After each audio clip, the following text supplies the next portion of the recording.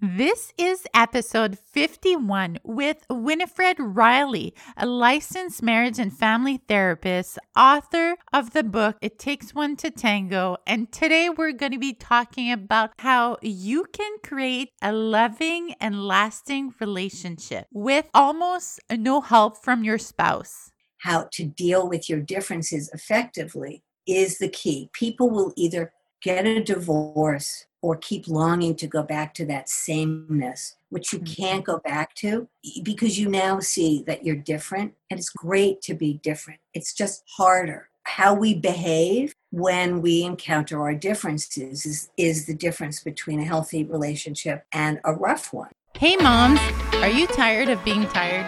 Or maybe yelling at your kids? Or maybe you need to know how to get your strength back postpartum? Or learn to manage your stress, trying to do it all? Or just to become a more confident mom? If so, then welcome to Citrus Love, keeping motherhood inspired. I'm Christiane Bégin, a mother of two, sharing inspiring conversations with wonderful people on how we can be mentally and physically stronger moms, and also including freshly squeezed ideas, a little bit of fun, so you can learn how to find balance and also how to raise strong, caring, confident kids in today's world. So if you're ready, let's get started.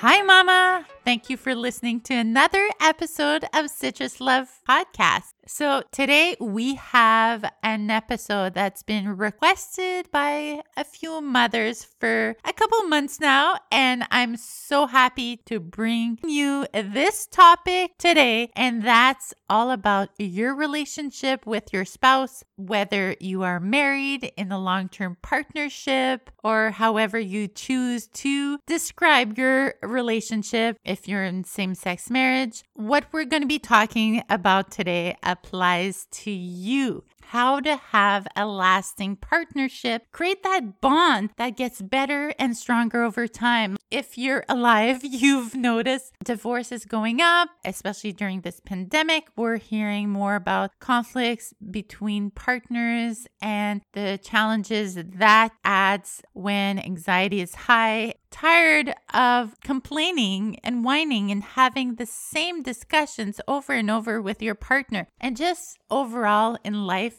being in a long-term partnership is not always easy. Even if you don't have kids yet, it will help you think about a different way of seeing your relationship. And if your spouse won't join you changing some things in the relationship, you can do it yourself. And it might sound so crazy, like we're in a relationship. How am I supposed to do this myself? And you'll understand after this conversation. And the great news is Winifred will tell you today that this is in your hands. If you are not satisfied, if you want to change something for the better in your relationship, there is usually a way, and she's going to give us an unconventional roadmap of how you can do it yourself, that getting unstuck is not necessarily a two-person job, that it's not always 50-50 in the marriage, like we are made to believe, and how you need to start now. So Winifred is a psychotherapist specializing in marital therapy and relationship issues that has treated hundreds of couples. I mean, she's been doing this for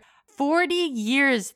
She has 2 kids. She's married to the same man for over 40 years and happily married after 40 years. So we can all learn a lesson or two from what she's going to be sharing today. She's located in California, working in a private practice, and helps treat different issues for couples around sexuality, intimacy, conflict, trust issues, commitment, affairs, and has featured in Huffington Post online, and also has a blog about relationship advice on Speaking of Marriage. I'll include as a bonus, you go to the website www.citruslove.com/episode 51, you'll get a free bonus. So, a list of 75 things you can do today to improve your relationship, which Winifred Riley has put together.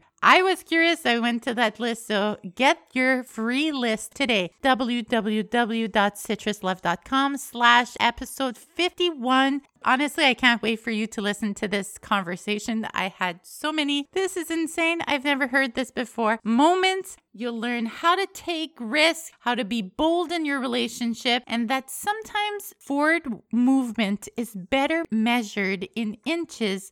If you know someone that might benefit from hearing this conversation or would enjoy learning a few things, then please send them the link of this episode and make sure to tag me on Facebook, Instagram at Citrus Love Podcast. Let's get to it and listen to my conversation with Winifred Riley.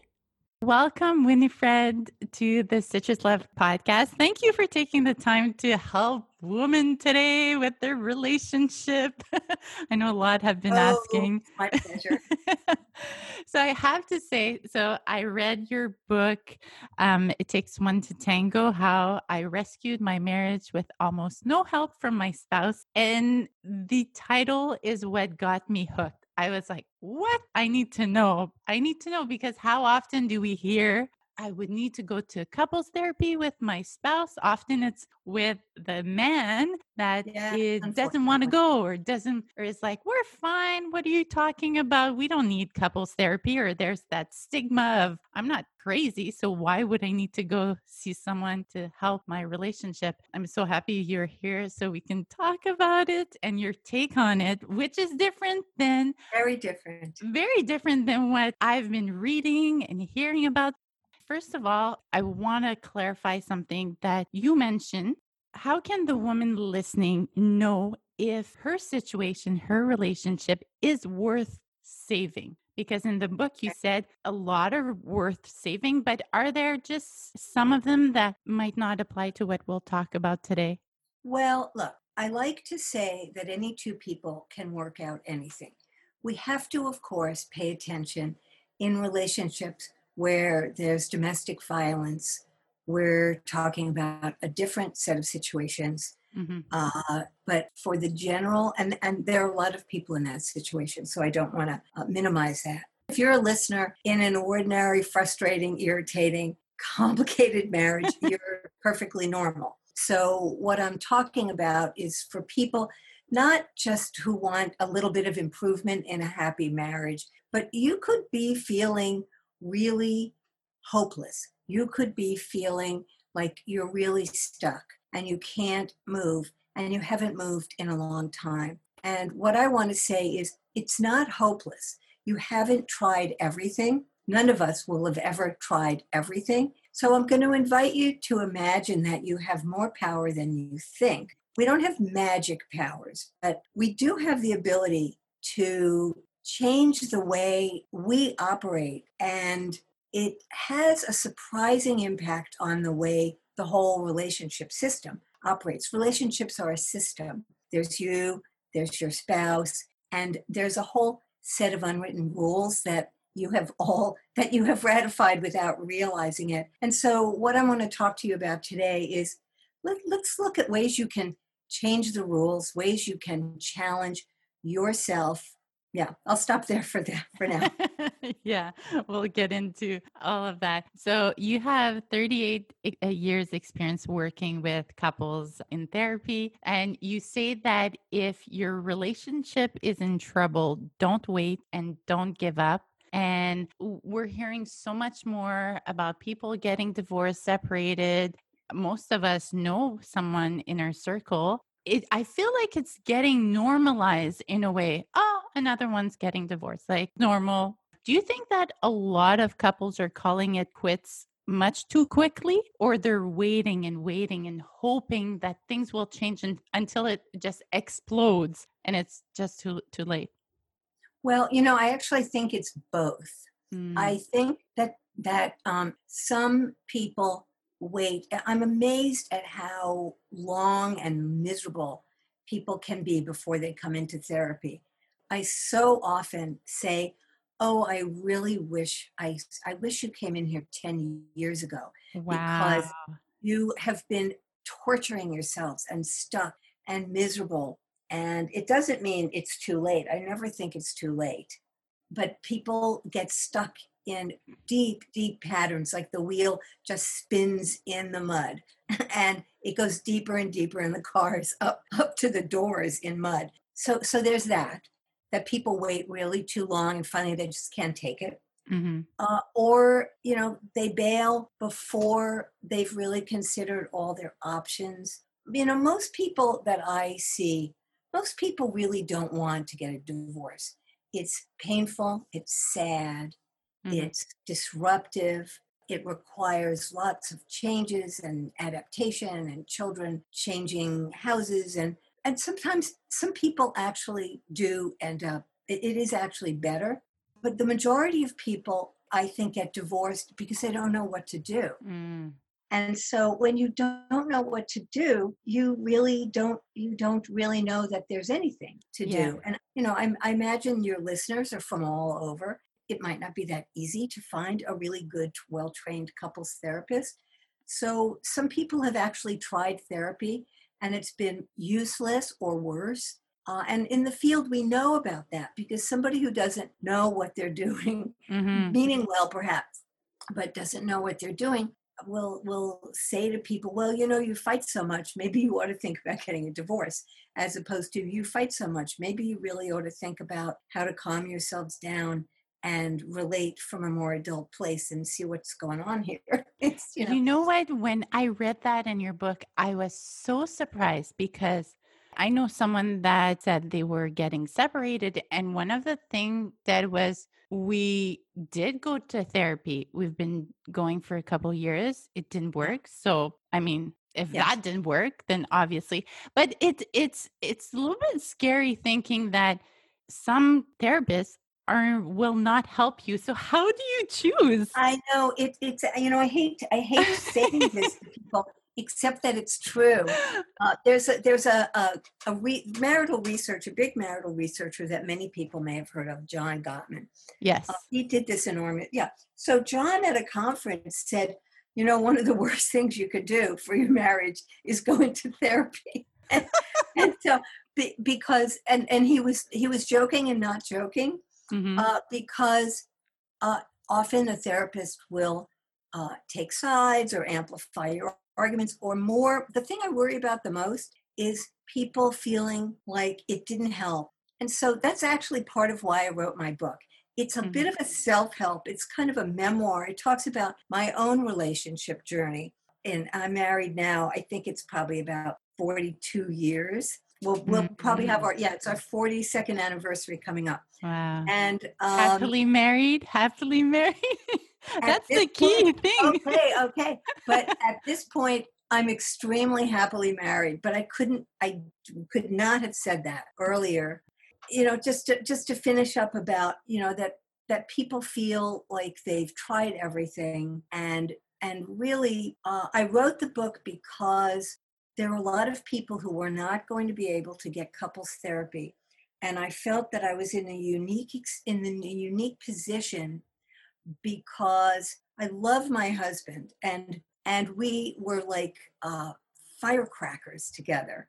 We were just like firecrackers and matches. And as I have said in talks and written, which is like, yeah, my marriage was absolutely wonderful, except when it wasn't. And when it wasn't, I wanted to tear my hair out. And so, because we had these frustrating circular arguments, that I think everybody listening will say, oh, yeah, because the same thing and we go around and nothing changes. Yeah, that's because it's like a cake. I put a cup of this and he puts a cup of that and we put a spoon of this and we Mhm. put all that and it always comes out to be the exact same cake. And we didn't like that cake, but we kept doing it over and over. And so I began to train. I was just a general psychotherapist, and I began to train to work with couples. And then, not very long into my training, I realized the missing pieces of what my husband and I needed to do. at which essentially it boils down in a simple way. We both needed to act more like grown-ups. We needed to manage our reactions to each other, be more responsible about our experience, and really focus on what we each needed to change. So Mhm. that said, I thought I would write this book because I could talk about kind of being in the trenches with clients and as a couple. Mhm. You worked on both sides, personally and professionally, so you saw different examples of couples that were stuck. You've said in your book that many of the couples you've seen have been as surprised by their misconceptions about marriage as you were about yours. Can you talk about what are some of these misconceptions? The beliefs that we carry when we get married don't really change. Like, if we love each other, things should work out pretty well. Mhm. Or marriage shouldn't be this hard. If we were properly matched, we wouldn't be this hard. Another one is it's not this hard for other people. Everybody else looks like they're doing a much better job than we are. Oh, yeah. One of mine was because we loved each other, we would be able to figure out pretty much everything and be a really nice collaborative working team. That was another one that and that all I think it all kind of boiled down to some kind of love song where love would be the answer to everything. Uh-huh. One that stayed with me is said that it's not necessarily 50-50 in a There you go. marriage. And that's so unlike what we hear. It's always like 50-50. We each do our part. And In the with, middle, blah no, blah. Yeah. men have to do 50, women 50. It's like equality and all piled in. What's your take on Yeah. this? Well, it's not 50-50. And when it's not 50-50, people think something's wrong. And so here's what happens with the 50-50 problem, which is I see that something needs to be done, and you're not doing your part, according to me. So therefore, I will do less. And then what will happen is the thing won't get done. And Hmm. then I'll be mad at you because the thing didn't get done. And I won't have the thing done. And I'll be mad. And I'll think that I have no power. Now, the problem that people hear with that is, well, why should I do more than my share? Hmm. And it's if you break out of the it needs to be fair model, it can get reduced down to like, well, why should I cook and do the dishes and put them all away? And so, but if we're looking at larger issues, like let's say talking about difficulties, there needs to be somebody who keeps the relationship on course. And it's often the woman, and in same sex couples, there's always one person who is the guardian of the relationship, who's the one who's saying, oh, we need to talk about this. Hmm. Or I think there's a problem. Or I think we need to make such and such improvement. And if we don't do that, if we wait for the other person to do that, we're setting a ceiling that's too low over the relationship. And so the 50-50 thing, I like to have people switch it to the idea that if I'm capable of raising a subject, or if I'm capable of trying to change a rule being, well, we could go back to some kind of simple chore thing. I've always done the laundry, and now I'd like some help with it. Now we have 3 kids, and the laundry is exploding. And then you take the lead on that, and then let's say your spouse is like, well, I don't like laundry. And so where I say don't wait for 50-50, then that's like the beginning of a conversation, which is, yeah, I don't like laundry either. How do you suppose we're going to work this out? Well, I'm just not going to do any of, yeah, I know that's not really going to work out, and we're not going to be particularly happy if you don't do this. So we might need to actually explore a different way to do it. So what I'm modeling is a sense of when you feel like you're at one of these 90-10s, don't give up. Instead of talking about the laundry, you need to talk about, we have a problem that I'm overwhelmed and you're bailing out. So how do you want to deal with So that? figuring out options in that case that works And for both. yeah, but also figuring out how to talk about the problem. The Mm. problem being, I'm overwhelmed and you don't actually see a need to help me. That is the problem. not the laundry. You could argue the laundry and you should do this and you can make a chore Mm-hmm. chart, you could do all that stuff. But the question is, so you see that I'm unhappy and overwhelmed, and I'm curious what you tell yourself when you don't help me, and then you're surprised that I'm angry and exhausted.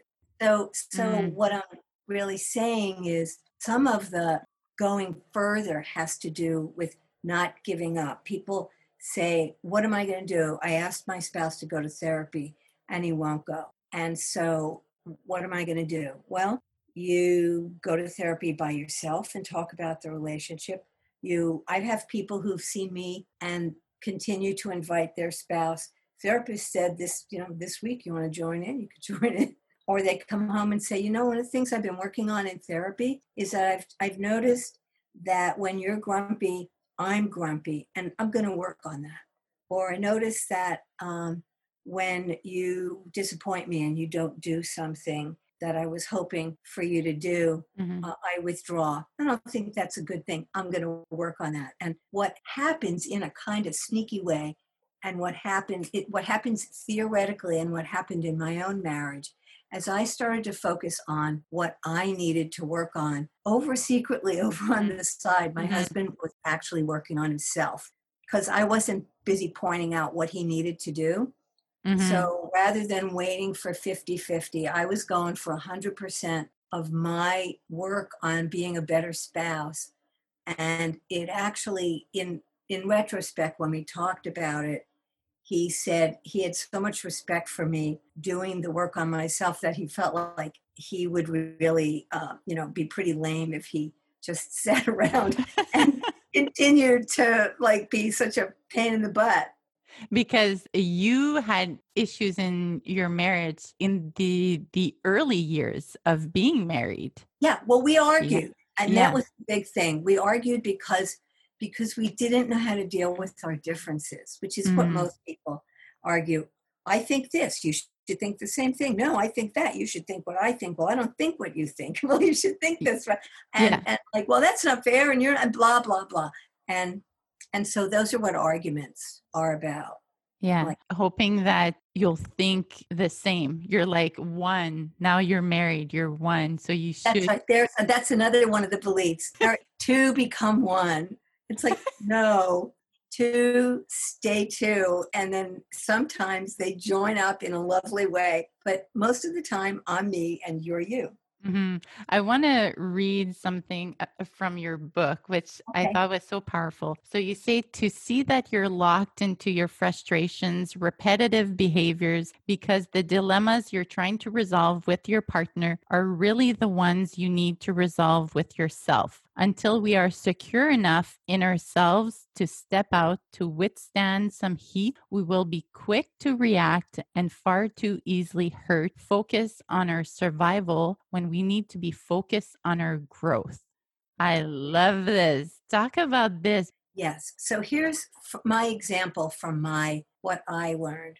My husband and I are both pretty stubborn. The good news that I will say, if you fast forward, many of you are probably in the earlier years of your marriage, is if you fast forward and you do good work in your marriage, you'll get to be at the 40-year mark or so, and we hardly ever argue. Not because we don't encounter our differences, but we've learned actually how to stay calm and to not have to rush to a consensus and to listen to each other better and to be able to let go of more things or to hang on to the things that are really important and take a stand for them. So if I go back to your quote Mhm. from the book, we would have these repetitive arguments. And so when I decided I was going to test out the theory of working on yourself instead of trying to fix your partner up, which everybody's tried and has failed at. And so Which um, is the first thing we try. we try. Yeah, there's another belief. It's like the person that I marry, I could turn them into a better version of Yes. themselves. Yeah. And so when I stopped focusing on him, I decided to focus on, I thought, what is the thing that makes me really want to get a divorce?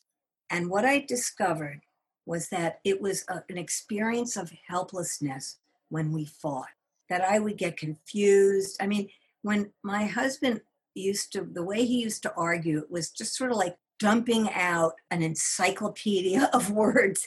And they would just be like, I would just be buried and none of it made sense. And I'd be saying, wait a minute, I thought we were talking about, wait. And it was just like this about character assassination with a bunch of stuff and how I did it too. And it was just crazy. And I would feel myself getting sort of stupid after a while. And so I decided I would work on that, because if I could deal with the feeling of that kind of helplessness, if I couldn't change how he dumped words, I needed to figure out how to not get crazy and confused. And so I started to work on how to stay calm.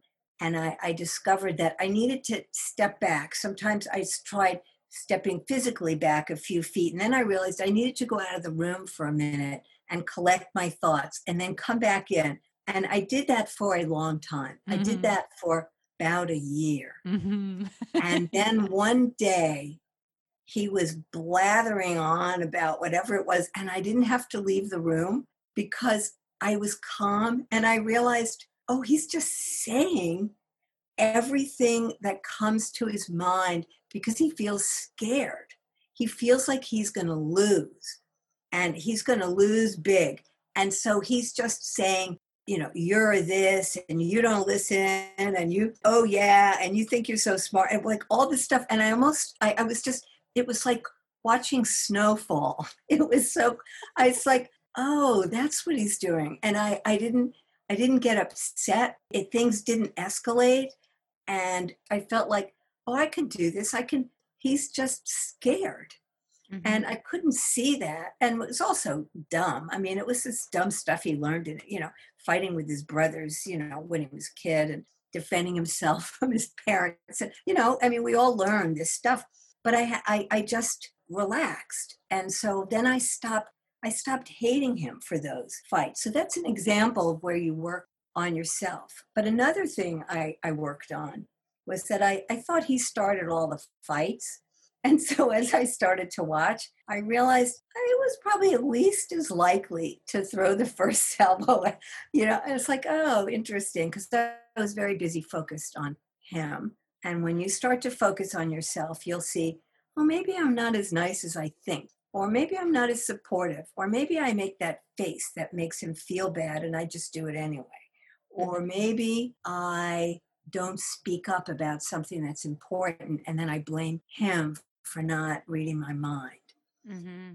And so the first step is you start to think about, what am I doing? But it's not always what am I doing wrong, but it's sometimes, for me, it was, how do I fail to support myself in a conflict where I just feel like I have no voice?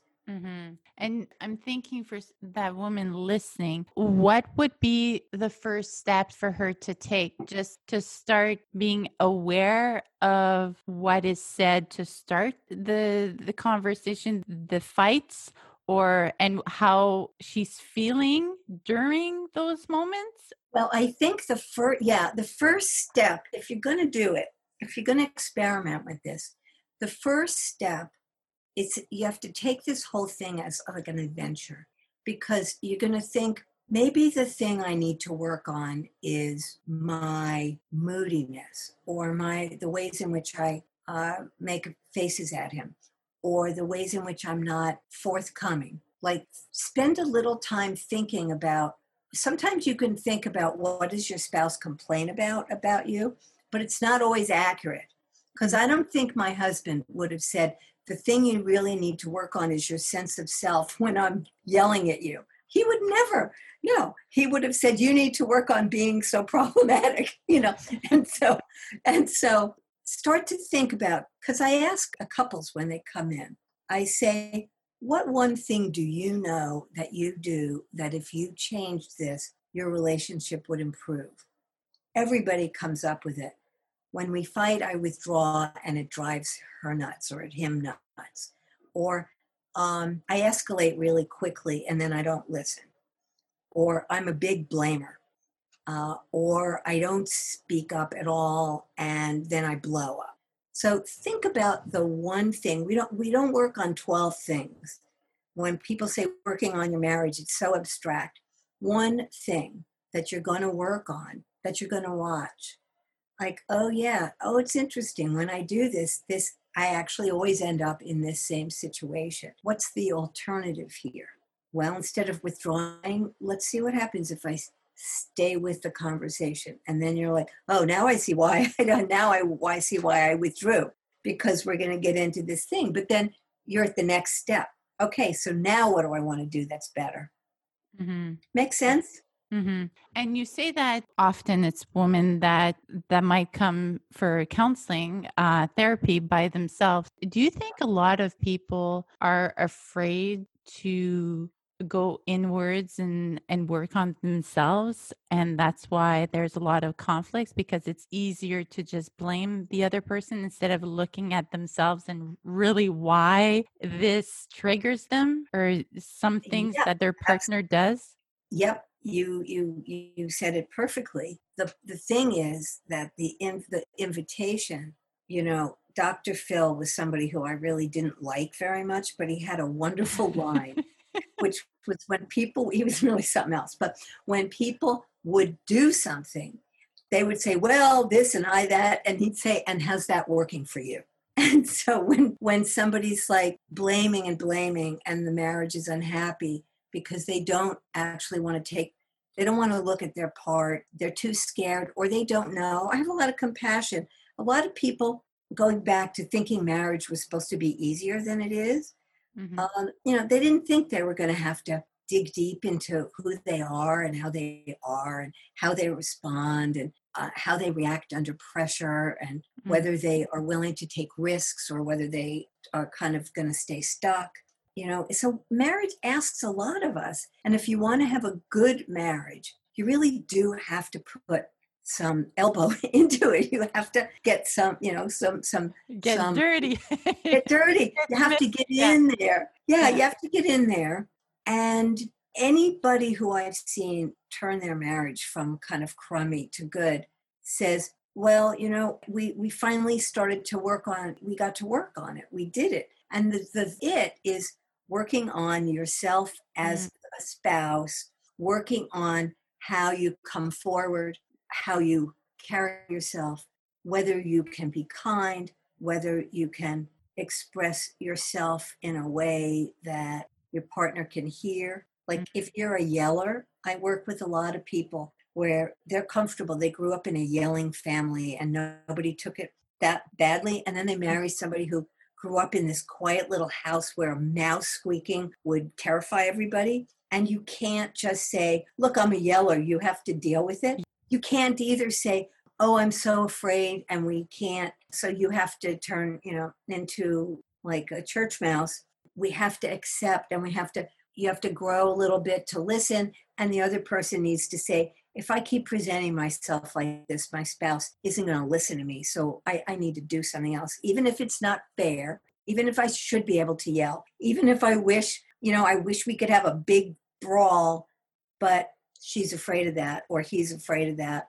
And so I have to find some other effective way to get my point across so that I'm heard. Mhm. You mentioned that an advanced skill in happy relationships is to learn how to tolerate disappointments in our Yes. partners. Yeah. It is the advanced skill of marriage is to learn how to be disappointed and I think harder to be the person your spouse is disappointed in. We Mm. are going to let each other down. It is inevitable. I mean, one not unusual way is somebody initiates sex and the other person isn't in the mood. And so that's an example where we're going to be disappointed. Now, the person who has said no also has to deal with the feelings of having let their partner down. Mhm. And we have to deal with the feelings of having been let down. And if I'm going to punish you for letting me down, then I'm not taking responsibility. I mean, sometimes it's got to come down to I wanted this thing and this is not going to happen.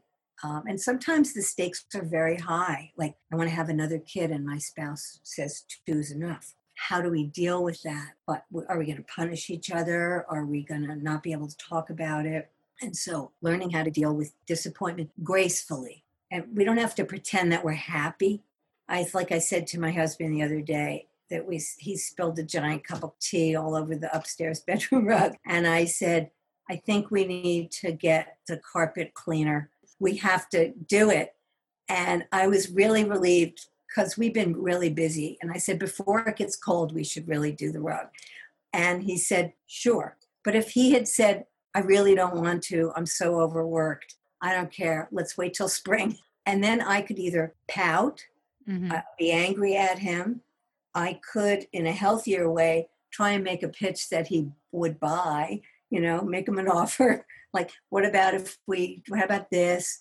How about if I get so-and-so to come over and do X part so that, like don't give up. But if someone is a solid no on something, you don't want to punish your spouse, not for doing every single thing you want. Some couples, their partner just totally shuts down when it comes to talk about emotions, Yeah. About their feelings. About their feelings. When you're in a relationship with someone that just isn't interested of talking about that. Yeah, that's disappointing. Do you just work on yourself and work on being okay, like being strong enough and just voicing what's important and learning to let go? The thing that's challenging about my model is that it can feel like you're sucking it up, or like you're giving up, or you're losing. Like, people can feel like, I have to give this up, and I have to give that up, and I have to give that up. And I'd like you to come away with the idea that I'm really talking about being more empowered and more creative. So let's say you're married to someone who doesn't want to talk about feelings. The truth is that we can be happily married without having conversations about feelings. There are a lot of men who don't want to talk about their feelings, but they might actually talk about other things. Like, when you say, so how do you feel about that? A lot of guys it's binary. It's either bad or okay. I feel fine. It feels fine. Why do we have to talk about this? And so, I work with a lot of heterosexual couples. The guys are not exactly pioneers when it comes to like talking about their feelings and going, and so if I'm patient and I say, so what was it like for you? What's it like for you when you found out your wife was texting with somebody else? And they can talk about what it was like for them because I didn't ask them how they felt. We can talk about it and then I might say, so were you mad or scared? And pick one. Or I can say, you can raise the question to your spouse, which I raised to you, which is, if each of us could change one thing to have a better relationship, what do you think that would be for you? And your partner might start by saying, I don't know. But most of us are not married to a block of wood. We pick them for a reason. There's like basically a good-hearted, well-meaning person in there who might not do enough laundry. But to say, I want to have a better marriage. I've been thinking about what I do that doesn't work. I'm not going to tell you what I think, but do you think there's anything that you could work on that we would end up happier? They'll come up with something. Every single person who comes to my office comes up with something pretty quickly. They say, yeah, I get mad too fast, or I don't really listen, or I know I do that eye roll thing that you hate. They will come up with something. And then you just say, thanks. It would be great, actually, if you worked on that. I would like that. So they don't have to talk about their feelings. But in case they don't want to work on their marriage at all, my husband said, our marriage is fine. You're a complainer. And 40 years ago. that was probably 30 years ago. Okay. Our marriage is fine. You're a complainer. I think it's fine. You're a perfectionist. And so I got busy working on myself, and little by little, he started to change how he responded to me, because I wasn't putting my same ingredients into the cake so that we didn't end up with the same cake. And so I started to be more calm and less argumentative. and not needing to be right so much, or not being so stubborn. And so that's why it takes one to tango. You just start over on your own side, and your work, I have almost always seen the partner has not signed up for the project Mm-hmm. start to change when the other person is changing. And it's not immediately, and it's not in a straight line, but you start to see that when you're not pulling on your end of the tug of war rope, the tug of war doesn't happen. Mm. And so, yeah, but it's subtle and it's not fast. Which is important to mention because we always like a quick fix. So what can be the timeline for some on this? For you, how long did it Well, take? the big one, learning to stay calm when my husband was throwing blizzard balls at me, it took about a year. But other things, like noticing that he wasn't the only person starting arguments. And I noticed also that I wasn't really very fond of letting go. I remember one thing I discovered, and it just got tested today, that he really liked to have, he always liked to have the last word. Mm. And so, and his last word could be, he'd be walking out of the room, and the last word just might even be, "Oh, brother," but it was always some little last word. And I didn't want him to have the last word. And so I caught myself realizing, well, if I don't want him to have the last word, that must mean that I want to have the last word. But I was focused on him needing to have the last word. So I Mm. remember focusing on one day having to literally put my hands over my mouth to not make a comment about his last word. And I remember doing this. It's a long time ago, but I still remember the day. And so just this morning, we were doing something, and he got a little frustrated, and I got a little frustrated, and I noticed he had to have the last word, and I didn't say anything. And I thought, oh, that used to be such a huge issue. Like, Mm. I don't care. He could be the last person to say, "I think you're being ridiculous." And I don't have to say, "I don't think I am." And then he would say, "Yes, I think you are." And then it's like, where's that going to get us? It's like, fine. I mean, you could think that I'm ridiculous, and I don't care. I'm fine. And then that was it. Nothing happened. I don't even remember what Mhm. it was about. You know. I feel like self-confidence is a big part of being able to do this as well, because when you're able to be strong enough to voice what's important, even knowing that there might be a disagreement with what you're saying, Right? You can when also know what to let go of that's not yeah, important, like the yes. last word. Like, there's none of us really need to live and die on that hill of having the last word. Hmm. Yeah. Uh, You also talked about there's, I think it was four different yeah, stages in a relationship. Can you mention those five, four? Five, five. Yeah, five. right. I was actually just though we're in sync here, because I was just going to say, one of the things I talk about in my book that could be really helpful is that there's a normal pattern of development. So the first stage is that, we sort of call it the honeymoon stage, where everything is harmonious and we can't believe we've met someone who's so much like us. And it's the perfect thing, and or even their faults are so cute, and just, oh, the way he, has to do that is so charming. Okay. So then the second stage is when we start to be aware of our differences. And the second stage is the place that most of us get stuck and where we fight, because we're fighting to get agreement.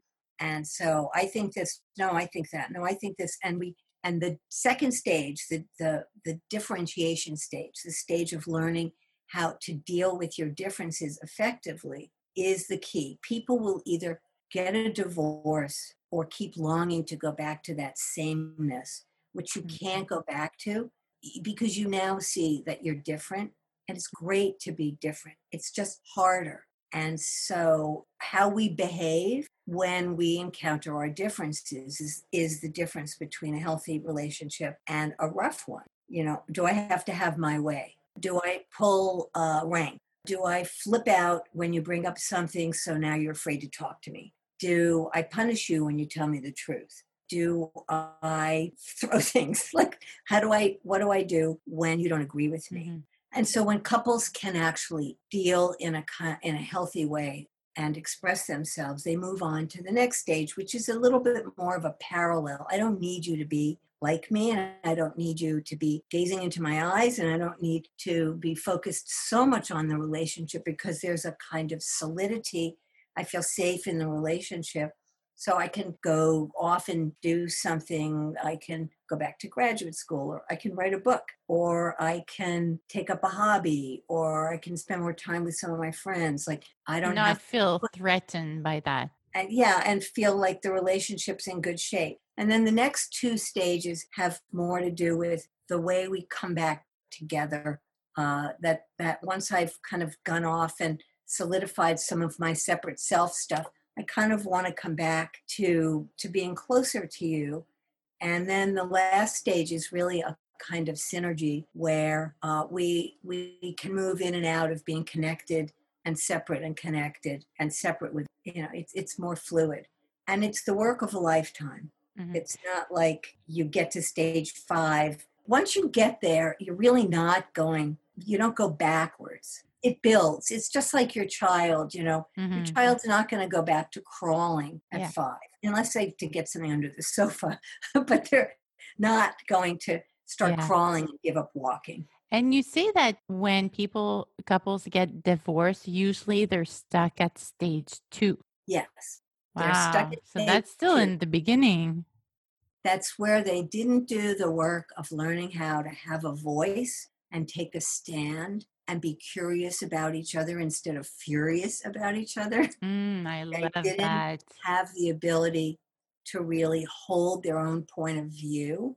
I see couples where the minute a difference starts to emerge, they both get so anxious, and then we go in two directions. We either attack or retreat, as if we're going to be hunted down on the savannah and killed like the poor wildebeest, and it's really like our survival, it gets involved. And the key is we have to calm down. We have to trust in ourselves. We have to hold a sense of our own voice. We have to not rush to be agreed with. We have to soothe ourselves. We have to validate our own truth. I remember once saying to someone early when I was pretty young, saying, I don't understand. If somebody doesn't validate my reality, then I don't know what to do. And it was an older person, and she said to me, why do you need somebody to validate your reality? Isn't it your reality? And it's like, go on, validate your own reality. Well, I think it happened this way. Fine, fine, validate your own reality. Mhm. And it's like, oh, you mean I don't have somebody who has to say to me, yeah, gravity exists or the sky is blue? Now, it doesn't mean that I'm always right. Mm. Like I might say, no, I'm sure that I put that thing away. I'm pretty sure I put that thing away. And then I'll find it in a weird place. I'll say, well, I guess I wasn't so sure as I thought. It's like, Oh, but it well. was my reality at that moment. Yes.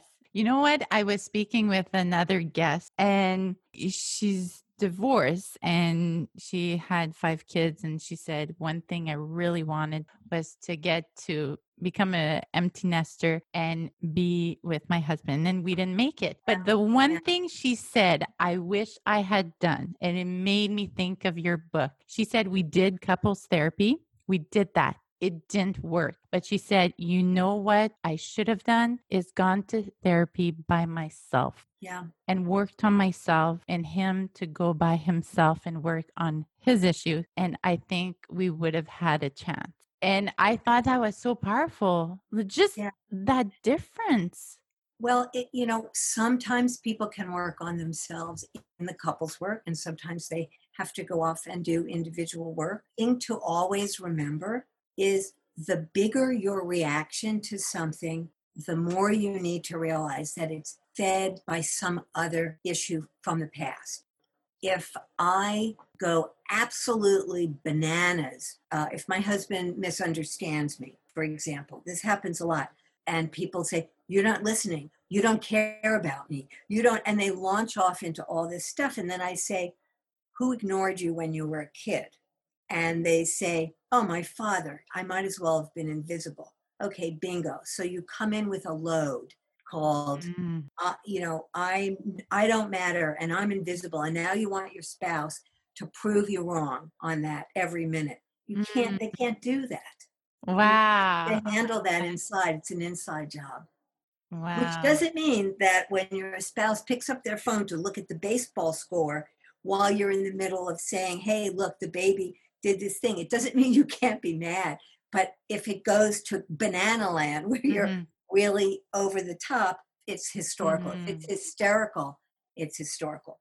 If we stay in the range of, wow, that really hurt my feelings when you picked up your phone. You think you could cut that out. When we keep it down in the normal level, we're staying in our adult in the present.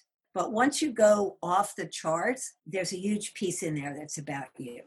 Oh my gosh. I have to say that, well, my partner and I, we're not married, but we've been together 13 years and Mhm. almost 3 kids now. And I think 2 years ago, we kept arguing about the same things and not accepting our differences. I'm like, you have to figure some of your stuff out from your past because you're bringing that in the relationship. And eventually he went to therapy by himself, and that was amazing. But afterwards, he said, now it's your turn. You have some stuff that are keeping you stuck and you have to go. And Yep. I was like, what do you mean? I don't I'm have I'm problems like great. The problem is that you're bothered that. by I'm all like, it's the you. things about me. And so he was like, no, like this is so important. You have to do it like for a relationship if we want to continue together. So I'm like, okay, kind of an ultimatum. So I said, well, I'll go. Did So it we help? we each went and to talk about our issues from our past, which I thought I didn't have that many because I had an amazing childhood, but we all Yeah. have something. And Childhood is stressful and parents are just people. yeah, and we're so good now. We're so good. Yeah, see, and Oh, so it took a long time though, but yeah. yeah. So if people realize that struggle is normal, difficulty is normal, the best thing we can do is focus on ourselves, understand what we're doing, understand what we're reacting to. Mhm. It's a really important start. In my book, I give a lot toward the later part of the book. There's a lot of examples of how people figured it out and what they did and Mm. what new moves they replaced the old ones with. But it really is individual and it's an experiment. But the thing to remember is that you have a lot more power than you think, and we are all capable of change. Even your spouse is capable of change, and and if they don't do it your exact way, don't freak out, because remember, stage 2, you're not the same.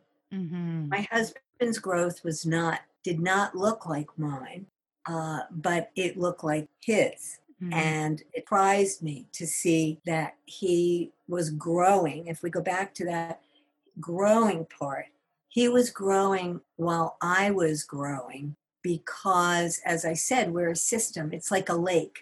If there's pollution in one side of the lake and you cut off the pollution, what starts to happen is all the way over on the other side of the lake, the lily pads start to grow again, and there are more fish. And so, what you did was clean up one part of the Mhm. problem, and the system starts to clean up. That's good. Do you have any additional tip for maybe couples you've worked with that have kids? It's an extra stressor. You don't have enough time. You're exhausted. Talk about differences. You're not going to approach the children from the exact same way. And Mhm. you can't pound each other you can't turn a square peg into a round one. So raising children together is an adventure all on its own, where we have to be flexible and tolerant and take a stand when we have to and let go when we can. Now we're in COVID and we're stuck in the house more, and and a lot of people are under a lot of stress. Here in the US, we have all this political stress. People are going crazy. Um, and I have been saying my message early on to my couples that I work with. We have to be a little kinder, a little more flexible, a little more loving, because we're all really depleted. And so if you feel like you can't tackle the larger systemic issues in your relationship right this minute because you're buried in stuff, try being a little softer and a little kinder and see where that takes you. It's not hard to do. The Dalai Lama says, be kind whenever possible, and it is always possible. And so we can be a little nicer and softer, and almost 100% across the board. People are finding that is a really, really helpful these days under the big stress. We're all really stressed, so forgive your partner, short temper a little bit, cut each other a little slack, be a little softer, which doesn't mean you can't say something like, I know you're under stress, but you've been snapping at me a lot. I'm wondering if you could pay attention to that. Or I'm having a hard time too. Or one of the things we'll do around here, I'm having a hard time, so please just don't get too reactive if I'm really not in a good mood. Like, give me a little space. I'll be okay. It's not about you. I'm really exhausted, or I had a bad night, or something. What I do, and I've learned that when I'm feeling moody, I send a text to my partner if he's at work, and I just tell him I'm not in a good mood. So just so you know, I've learned I need to do that. So then when he it's like the weather report. It's stormy. Yes, I love that. Giving a weather report on your emotion, because I know that something can trigger me easily. I don't want him to take it personally. So and that's a good example of working through stage 2, where you can own where you are. The other person, you can express yourself clearly, and the other person doesn't need you to be different in that moment, which doesn't mean that if I've been really grumpy for a few days, it doesn't mean that my husband won't say, like, you're going to have to ease up. Yeah. One day works, but or it's like, I don't know what you need to do, but you've been really grouchy, and I'd like you to like ease up on that. And I will say, I'm not sleeping well, or I've got too many couples in crisis, and I'm okay. I think I'll meditate more, or maybe get on the exercise bike or something.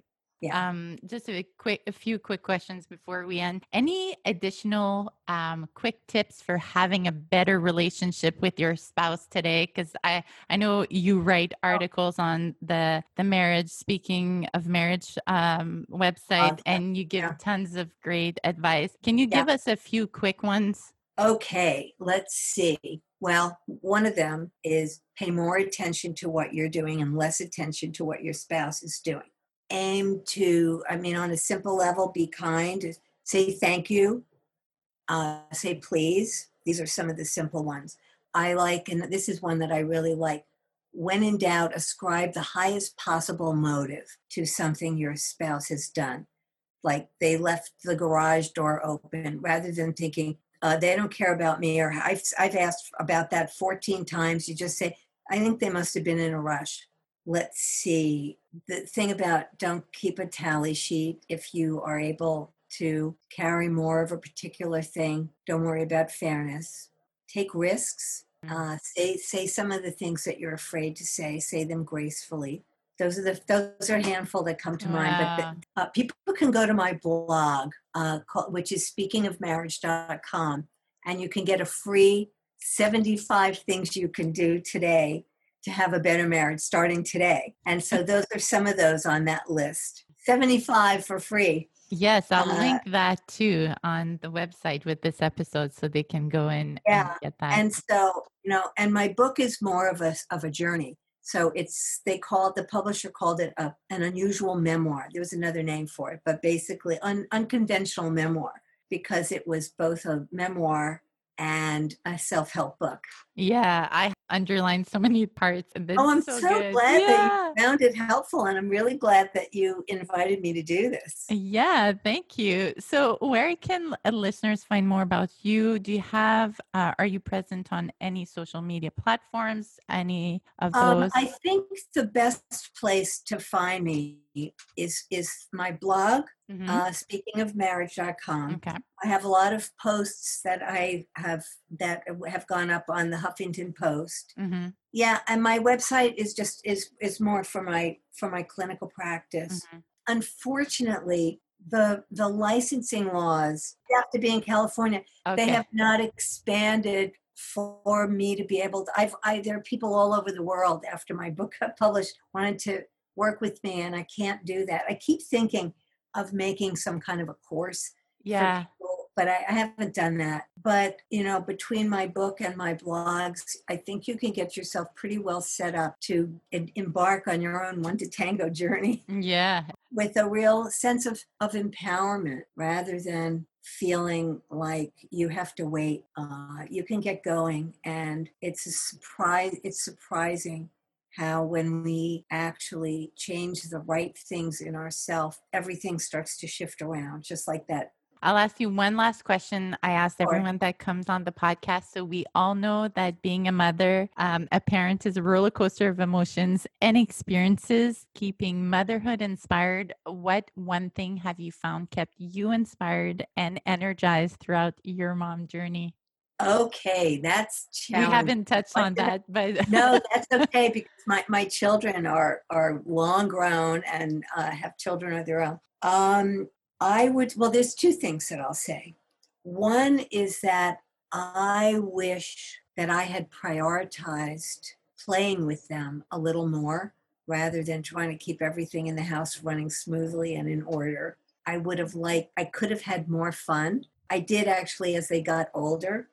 We had a lot more fun, but when they were little and everything was chaotic, I was not nearly as much fun. So I would do that differently. But what kept me inspired was that I wanted them to grow and have a good sense of themselves. And so I didn't want to lay too much of how I thought they should be on them. And so I was always working to not try as best as we can. I mean, we all do it. To allow them to be themselves, to have the challenges and difficulties that they had. And I figured their strengths take care of themselves. I didn't put all that in there. And so their strengths were their strengths, but to be tender and help them with the things that were hard. One was shy, the other was stubborn, and just to not have them, feel like I think they should be different, to have skills to navigate the world. Thank you for listening to another episode of Citrus Love, Keeping Motherhood Inspired podcast. If you think someone would enjoy to listen to this episode, please share it with them. You can share the link wherever you're listening or go to our website at www.citruslove.com/episode and the number where you will find the episode as well as all the information about the guests or the specific episode. The best way to get our podcast ranked is by leaving me a review wherever you're listening, 2, 3, 4, 5, 6 stars, whatever you feel reflect podcast. This will not only let me know what needs to be improved as well as what you particularly love. Make sure to subscribe to the podcast so you'll get the next episode. And thank you so much for listening. Talk to you next time. Bye, guys.